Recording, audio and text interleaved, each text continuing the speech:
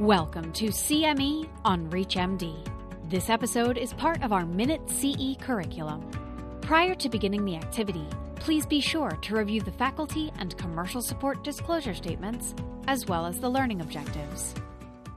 This is CME on ReachMD. I'm Dr. Abdul Abdellatif. Here with me today, Dr. John Botson, a rheumatologist from Alaska. John, how you manage our patients with uncontrolled gout more effectively nowadays?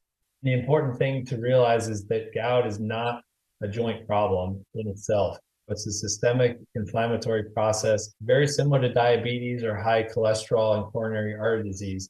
It's something that we not only need to treat the acute episodes and pain, but also we need to treat the patient so that we can prevent these other comorbidities and cardiovascular risks, especially from happening.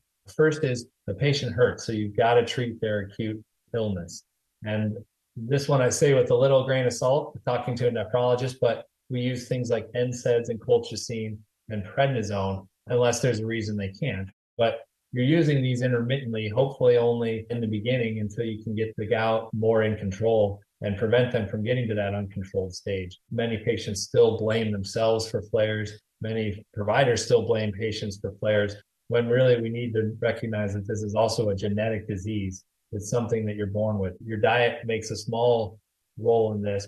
We really have a couple of sort of standard medications that we've used for decades, uric acid lowering agents, the xanthine oxidase inhibitors, as we call them, allopurinol, febuxostat. And these are agents that block an enzyme that prevents the uric acid levels from going up. So they're blocking the xanthine oxidase.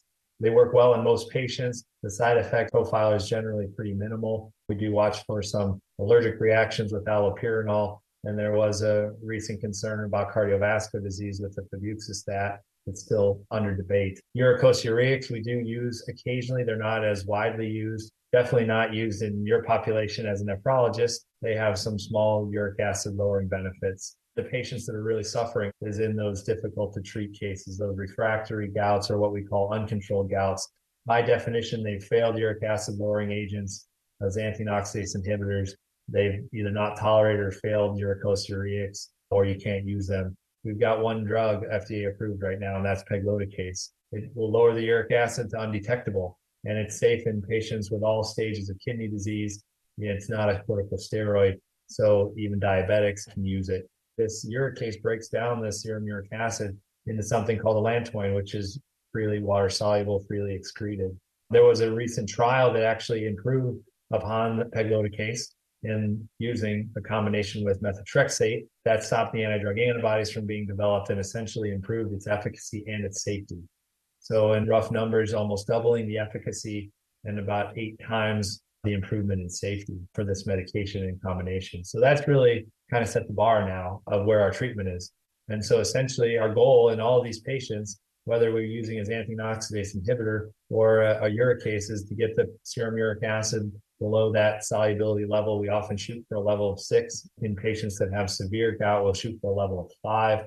But ultimately, when we're initiating treatment, lower is better in these patients to get them under control. And then once we're sufficiently under control, then we use some of these other agents to move forward and to keep the patients at that level. We actually took 20 patients of our kidney transplant patients who had their transplant for at least a year, a steady state of immunosuppressive therapy, and we just gave them pegloticase based on protocol, and we were able to actually get 89% of these patients to respond to the treatment, and we were able to get them basically gout symptom-free within 6 months of therapy, and we did not have even a significant infusion reaction or any cardiovascular events out of the greater than 200 infusions that we gave to our patients. So the drug does help our patients at all stages of kidney disease, normal dialysis, peritoneal dialysis, hemodialysis, even our transplant patients.